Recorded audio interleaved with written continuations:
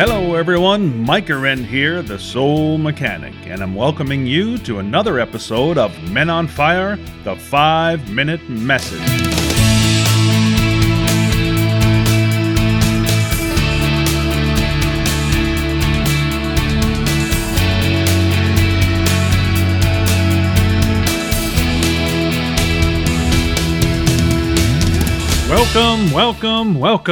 Welcome to Soul Mechanic Radio and another edition of Men on Fire, the 5-Minute Message. Just wanted to give a quick shout out to my friend Kevin O'Hara, who runs alcoholmastery.com.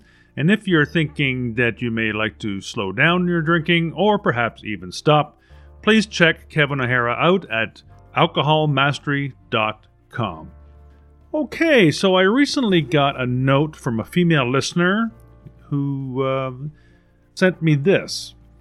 Men say they want a woman that is confident, strong, and successful, but I'm a career woman and feel like no guys are interested in me. What gives? Well, that's a great question, actually, and of course, once again, men, we're getting able to learn things from listening to women. So here we go. Let's give this a shot. See if we can answer this. And I find this a curious question because across probably an average sampling of the population of women, many women say they want a man that is in touch with his emotions. And I hear that a lot because I go to a lot of seminars, and you're usually a little bit more on the spiritual side, so there's probably 80% women there, 20% men. So when I talk to a lot of women about certain things, they do say, wow, I can't believe you think that way or talk that way. I wish my husband was like that or my partner was like that. So there is a lot of women that would like to have men in their life that are more in touch with their emotions. And in reality, what would this even really look like? Well, this man, he would be able to express his emotions. He'd be able to cry at the occasional movie and be sensitive enough, in general, to always feel what she is feeling. Now, that's all great, great concept and beautiful and all, but it's a tall order for a man, ladies. Absolutely. And if such a man like this would actually show up in their lives, many women might even actually be repulsed because they haven't done their own inner deep work to actually be in touch with their feelings. So someone comes into their life that is actually in touch with their feelings and is sensitive enough to feel what she's feeling and empathizes with her, but then that kind of turns her off because, hey, like, I'm not even in touch with that part of me. So that could actually be a repulsion for them. So, and I want you to understand, this goes both ways, men and female. And it boils down to basically, as it almost always does, is us being in touch with ourselves. Have we done enough inner work to be in touch with how we feel and how we deal with the emotions that we feel? And many of us haven't. And that's not neither good or bad or anything like that. It just means that we need to do more work.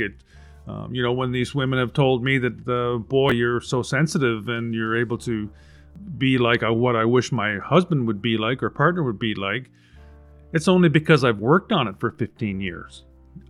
So that it takes time and it's not an overnight process. And you certainly can't flick a switch to change. So ultimately, it all comes back to the relationship we have with ourselves. And that's the most important relationship in the world, is the relationship you have with yourself.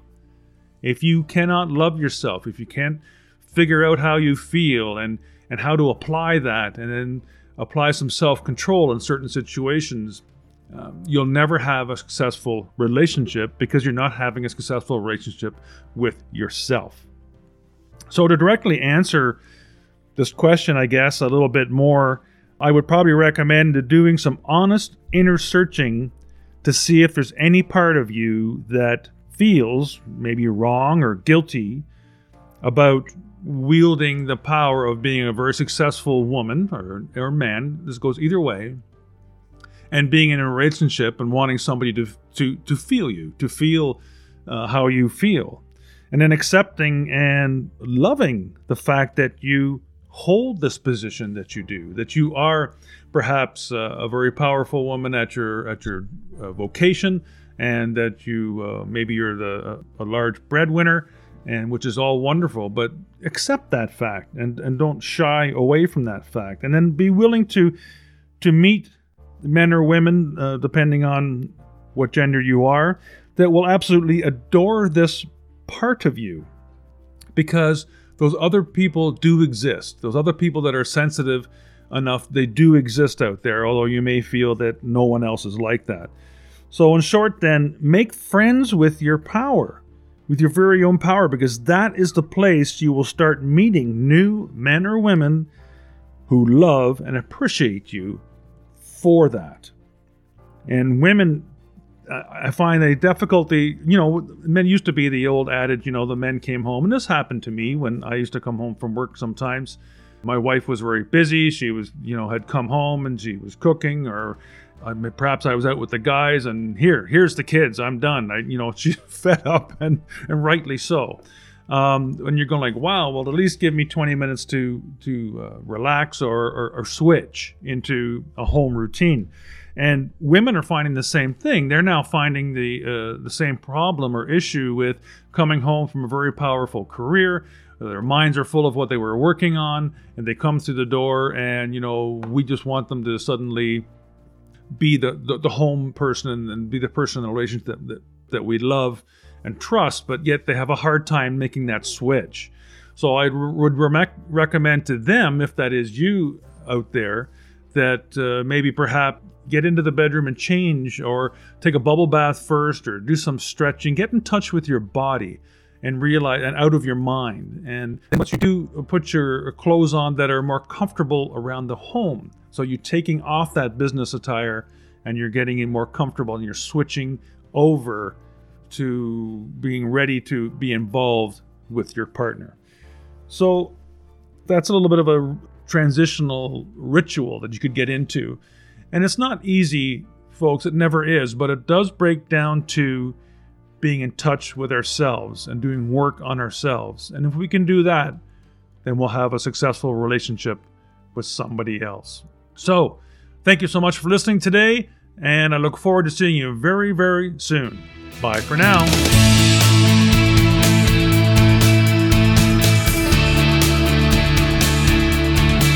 Hey, do you think 3 words can change your life? Well, I know they can.